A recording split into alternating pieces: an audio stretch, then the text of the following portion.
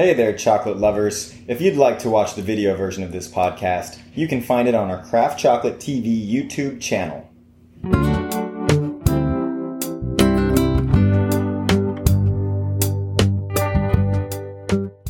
My name is Dylan with Manoa Chocolate, and on this episode of Craft Chocolate TV, we are going to discuss flavors in chocolate.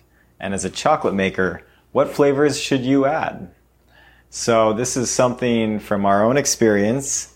We've benefited a lot by adding ingredients, or what we'd call inclusions, that are very Hawaiian. And so over the last couple of years going to different chocolate shows, what we've noticed, the companies that do the best are the ones being authentic to their origin. So if that's in Thailand, you're making different Thai flavored chocolate bars. If you're in like Omnom in Iceland, you're doing licorice, or let's say in Sweden, that's their thing. If you're in Hawaii, you're doing things like lilikoi and pineapple and guava and mango. And so what we found is this is what carries our business to allow us to continue to do what we do. If you go into this as a chocolate maker thinking that you only want to make a Tanzania or Madagascar or Dominican Republic single origin, you're going to get lost into a crowd of many other companies that are doing the same thing. People want you to be that state or that country, showcasing what is authentically you.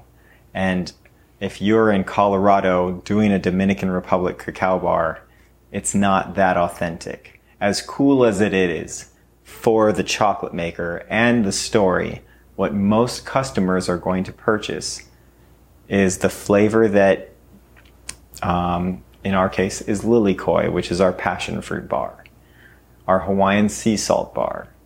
And so once we understood this after many years of trying to do single origins, our business grew and we have been more successful.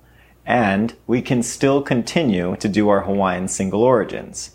We've got 6 different single origins from Hawaii and we love making them. But what carries the business is actually the inclusions that we add, and the customers are telling that to us by their purchases. And so we don't want to ignore that because we still like making chocolate regardless of it being a Mililani 70% single origin or a Hawaiian sea salt bar. So this is my 2 cents. Do you, whatever country you're in, be authentic, use your flavors and spices, have fun with it.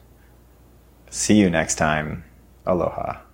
If you enjoyed the podcast, we'd appreciate if you subscribe and give a review. This helps other chocolate lovers like yourself discover the podcast. Thanks for listening and have a great day.